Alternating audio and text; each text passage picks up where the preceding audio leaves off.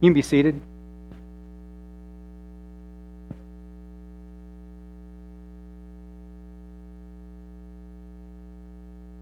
All right. I'm going to give this a try.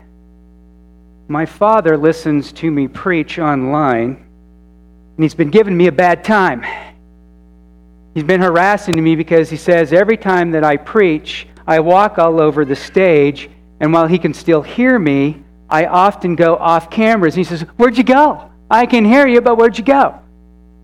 So I'm trying to keep my dad happy, so I'm going to put my seat in this seat and see how long it lasts. You know, I admit to you that I am a daydreamer. It might be while I am on the road to Wyoming. Might be while I'm spending, too much time on a horse looking at the wrong end of a cow. But I have time where I can daydream. And I tell you, sometimes I daydream about what would I do if I won the lottery. Now, you just have to trust me that this concept for this lesson really did come before the news about a month ago when the lottery got to like $2 billion, right? All right, lesson time out.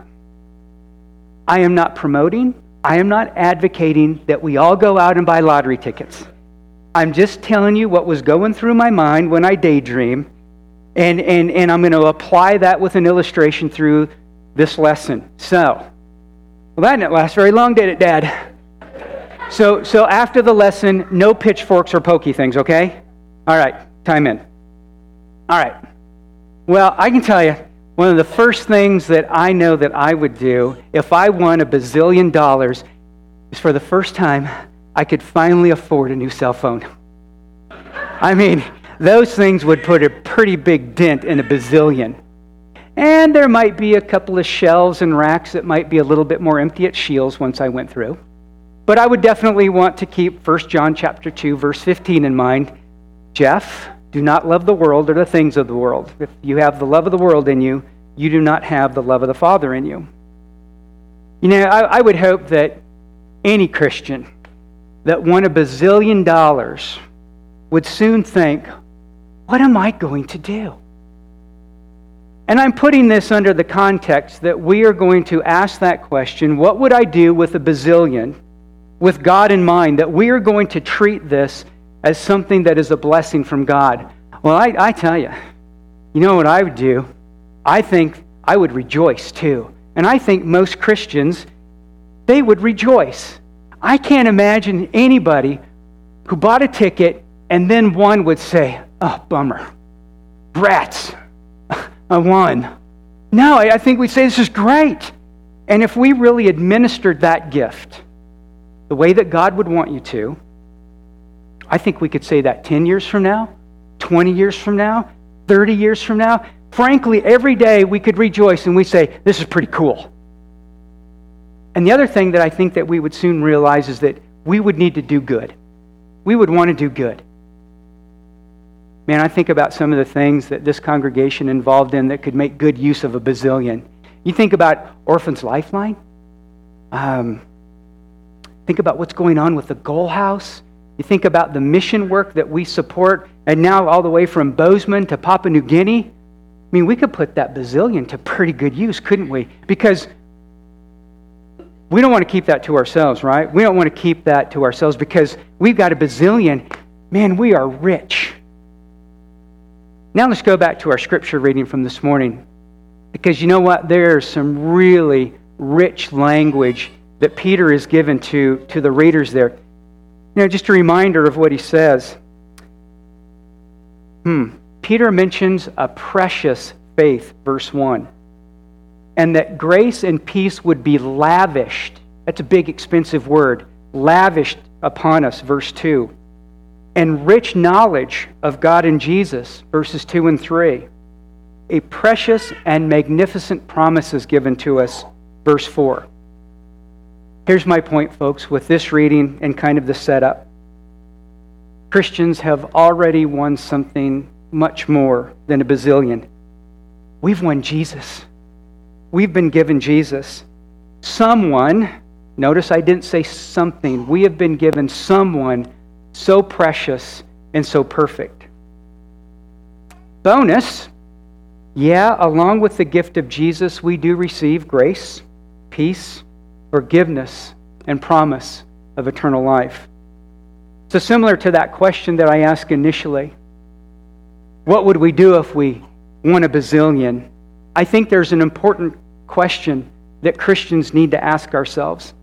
Well, we might ask ourselves, well, what will I do with salvation? What will I do with peace?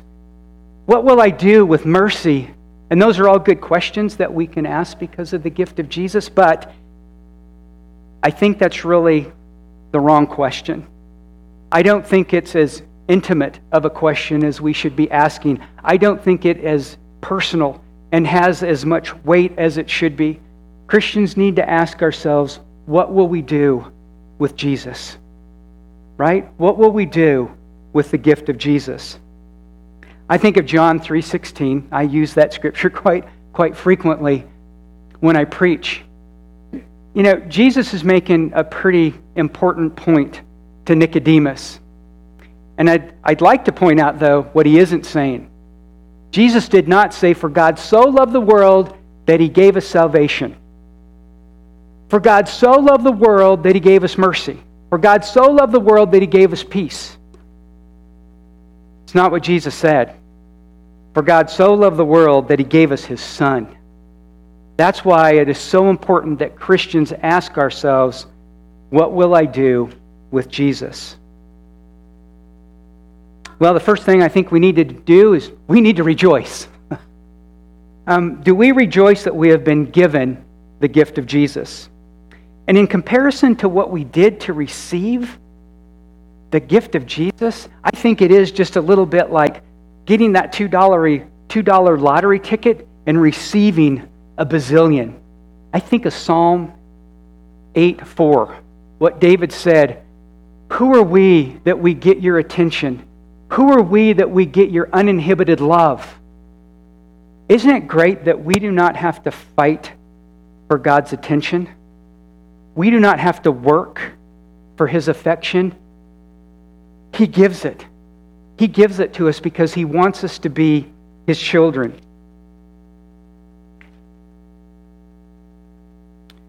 You know, God really does want to experience the fullness of joy because we have been given the gift of Jesus. You know, we should rejoice with this gift, not only when we first receive it, not when we first understand what we have been given with Jesus, but every day as we mature as Christians, because you know what, if you take a look at what Romans chapter 8 and verse 39 says, nothing, neither height nor depth nor anything else in all creation will be able to separate us from the love of God through our Lord Jesus. Nothing can separate us. We need to rejoice when we understand that we have been given the gift of Jesus. So if I can encourage my brothers and sisters in anything today, if there was anything that you could add to your to-do list, if it's not there already, wake up every day and rejoice that you have been given the gift of Jesus. Amen? We must keep rejoicing as Christians. Second thing is, I think we need to do good. We are called to do good. Hebrews 13:16 says, and do not forget to do good. And do not forget to share with what you've been given, for with such sacrifices God is pleased.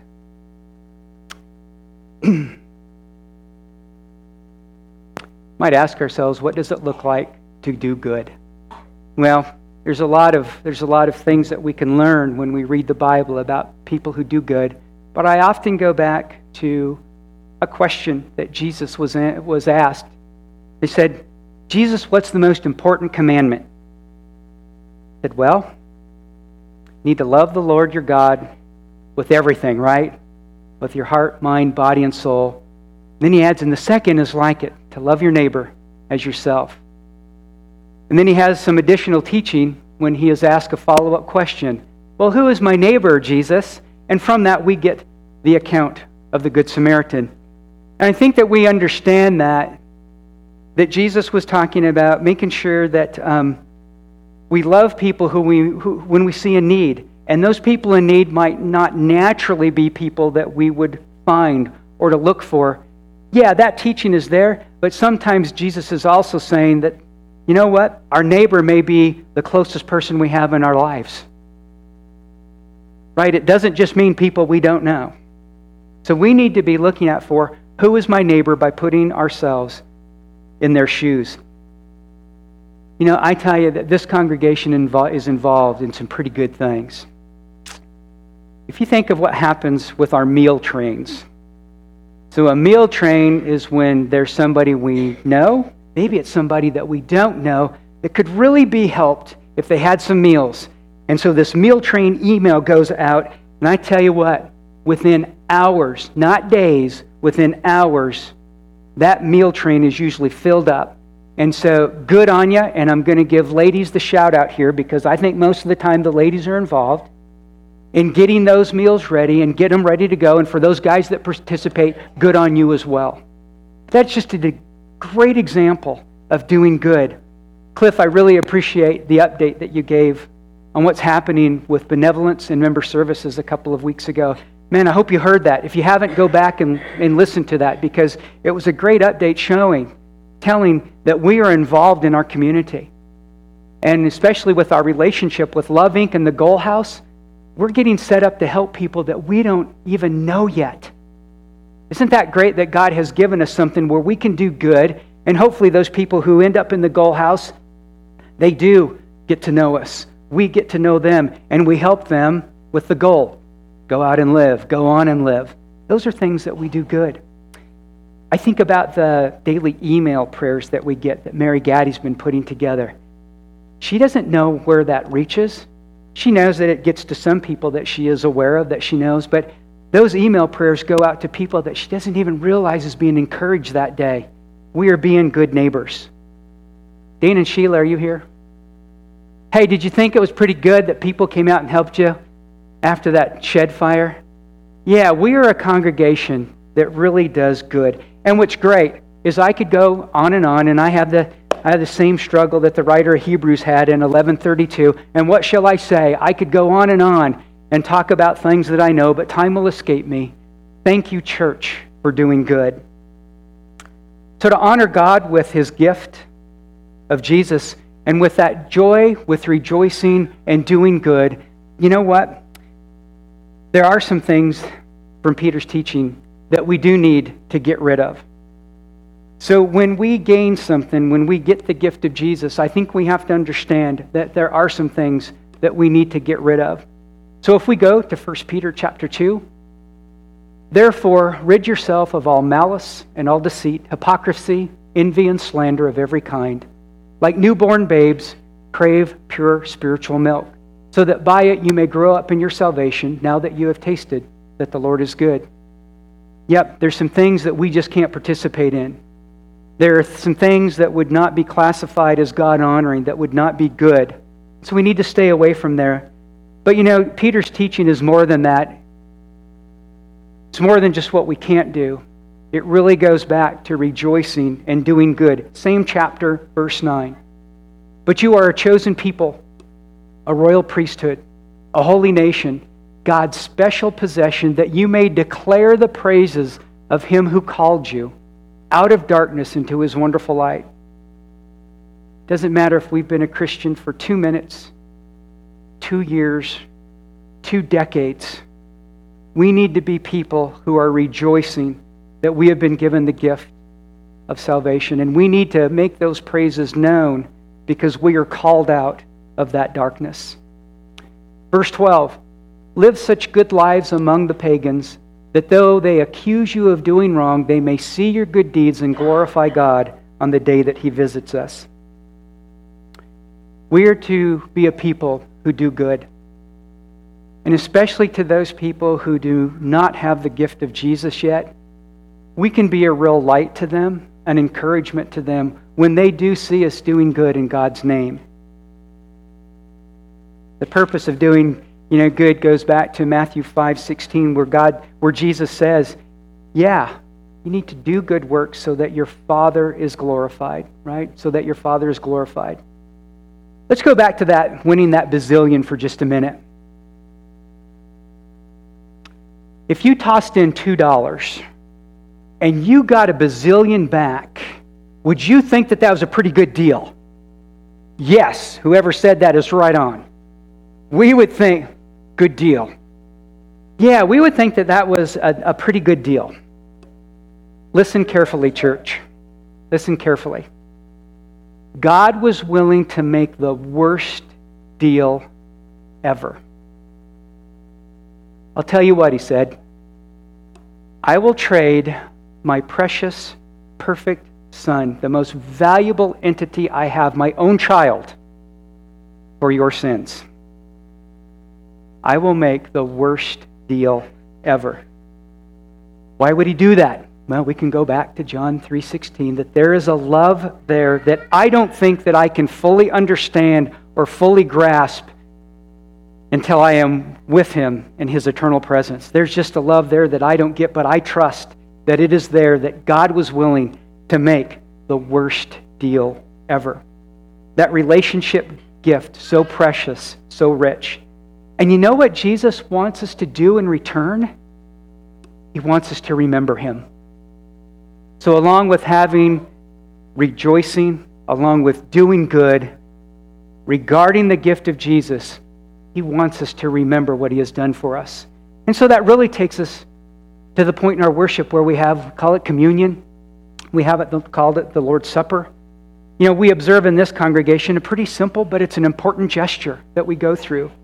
So we're going to honor Jesus by doing what he told us to do, to remember his sacrifice. We're going to follow the example that he established. We're going to take the bread, representing his body on the cross. We're going to partake of the fruit of the vine that represents his shed blood. So I'm going to pray first for the cup, or for the bread. We'll take that, and then I'll give us just a couple of minutes in silent reflection, if you will, to consider the perfect gift of Jesus and his body on the cross. Let's pray. Father God, we cannot love you like you loved us. We can certainly not give back to you anything that is close to the precious gift of Jesus. Father, we understand.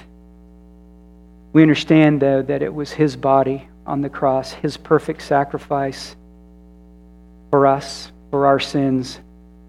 Father, out of love, out of respect, out of honor, we want to do what Jesus asked us to do now, to remember him, to thank him for his sacrifice. So as we partake of this bread, dear Lord, we do remember. Bring that remembrance back to our minds frequently in our day as we rejoice and we seek to do good. Father, we do love you and pray this through Jesus our Savior. Amen.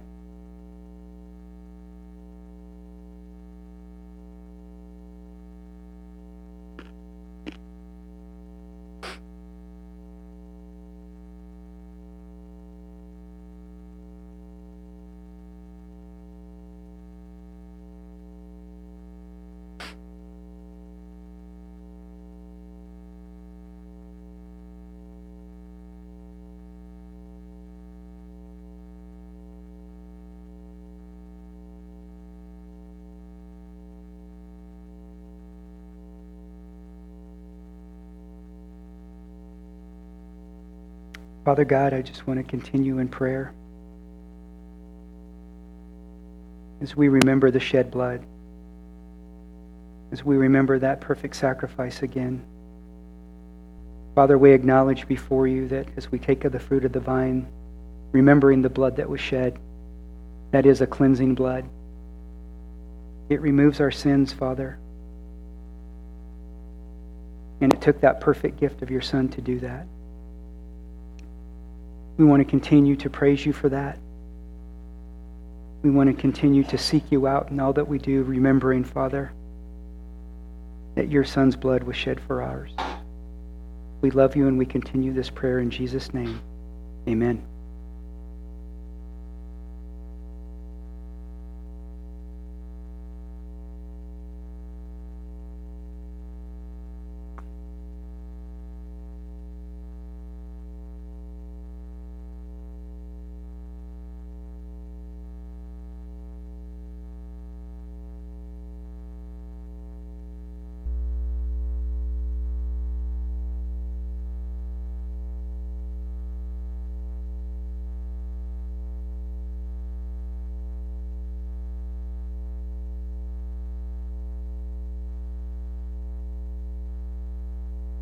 You know, there is something about the gift of Jesus, though, that even my simple mind can grasp. There's this short text, words from Jesus, that we might pass over casually as we read it, but it is given to us in 3 different Gospels. I'm going to kind of allude to Mark chapter 3, but we have a similar account in Matthew 12 and Luke 8. You know, that short text that we read, words from Jesus, should mean so much to us. There's a closeness, an intimate relationship that Jesus offers as a gift that just cannot be overlooked. And that's a relationship that he offers with his family. So when his followers, his disciples, had gathered around Jesus to learn from him and yet to be healed, it was brought to his attention that his mother and his brothers were looking for him. When he heard that, he looked out upon his followers, his disciples, again, those who had come to listen and to those who had come to be healed, and he said, "Look, here's my mother, here's my brothers." And then he added, "Whoever does the will of God is my mother and my brothers and my sisters." Do you know what he offers there? He offers family. He is offering a relationship with the perfect child of God. Wow. You should never lose that fact about what Jesus wants, what God wants, is for us to be part of his family. Never forget the value of the family relationship that you win because of Jesus. I think this is so important, that no matter what we are going through in our lives, maybe it's just some really good times in our faith,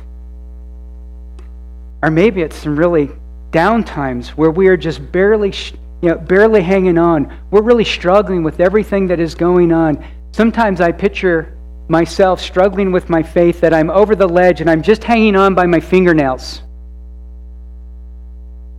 I can never forget that God wants me as part of his family. I can never forget the gift of Jesus. And hopefully when we are there, we're able to get one more thumb on the ledge and get a handhold on the ledge and realize that there are people, God's church, ready to help pull us up. We can never lose the fact that we are part of God's family. Well, what will you do with Jesus? Rejoice always. Don't let anything ever take away the joy of having been given the gift of Jesus. Then don't keep that precious gift to yourself. Do good. And third, I think we always need to remember why we're here. We need to remember Jesus. So a question to everybody who's listening. Are you a brother or sister of Jesus? Have you obeyed the will of God? Remember, God's will is that you become part of his family. God's will is that you believe in God's Son. His will is that with that belief that you are willing to confess, I believe that Jesus is God's Son. And I believe that he came to this earth and he died on a cross for my sin. And more than that, I believe that God rose him and I serve a risen Savior. That is God's will for the confession. God's will is that you are willing to be baptized. That's an old word for dunked, completely submerged in water. Baptism for the forgiveness of your sin. Then God adds you to his family. Take a look at the end of Acts chapter 2, at the very end. It's not the church that adds you to the church. It's God that adds you to his family. God's will is that you become part of the family of Jesus. Are you a Christian that has forgotten the joy of the gift of Jesus? Maybe you're somebody that's a Christian, but you have really just let that treasure sit. I encourage you, don't bury your treasure. Jesus talks about that, right? Yeah, if you're familiar with that parable, don't bury your treasure. Do good with the gift of Jesus. And maybe if you're there as a Christian, the best thing that you can do right now is pray to God for wisdom, that he will guide you to how to best use your talents, your gift, because you've been given the gift of Jesus. Maybe the next best step that you can do is talk to somebody else in the church, and together you can work through what it means to use that gift. I'm going to offer a prayer, and then we're going to stand and sing a song. And if any of that applies to you, if you are not a Christian and want to become part of the family, you can do that now today. If you're a Christian and you've been struggling with your faith and you want to start that rejoicing again, there are people here that love you, that care for you, and want to see better days for you. I know our shepherds will be in the back. If they can be any encouragement to you, you can join them while we stand and sing. But let's pray together first. Father God, we just continue in our prayer, acknowledging you as the great I am. We know that you loved us so much that you would give us the gift of your Son, Jesus. Sometimes we read over these scriptures so casually, they become almost common to us, Father, and yet they mean so much. Never let us forget the words of Jesus to Nicodemus, for God so loved the world that he would send his Son to die for us, that we would have an eternal life with you. And Father, please, through your word, through your indwelling of your Holy Spirit, Father, through the encouragement of the church, may we rejoice. May we look for ways that we can do good things, not so we are glorified, Lord, but so that you are glorified. We pray for your coaching, your mentoring. We pray for the encouragement of your church. Father, there's just so much that you have given us, and we are thankful that, like Paul wrote to the church at Rome, that there is nothing that can separate us. You do not want anything to separate us from your love through Jesus Christ. Help us, Father, to remain in the faith, remain in Jesus, and be part of the family of God. We do offer this prayer in his name. Amen. Let's stand and sing.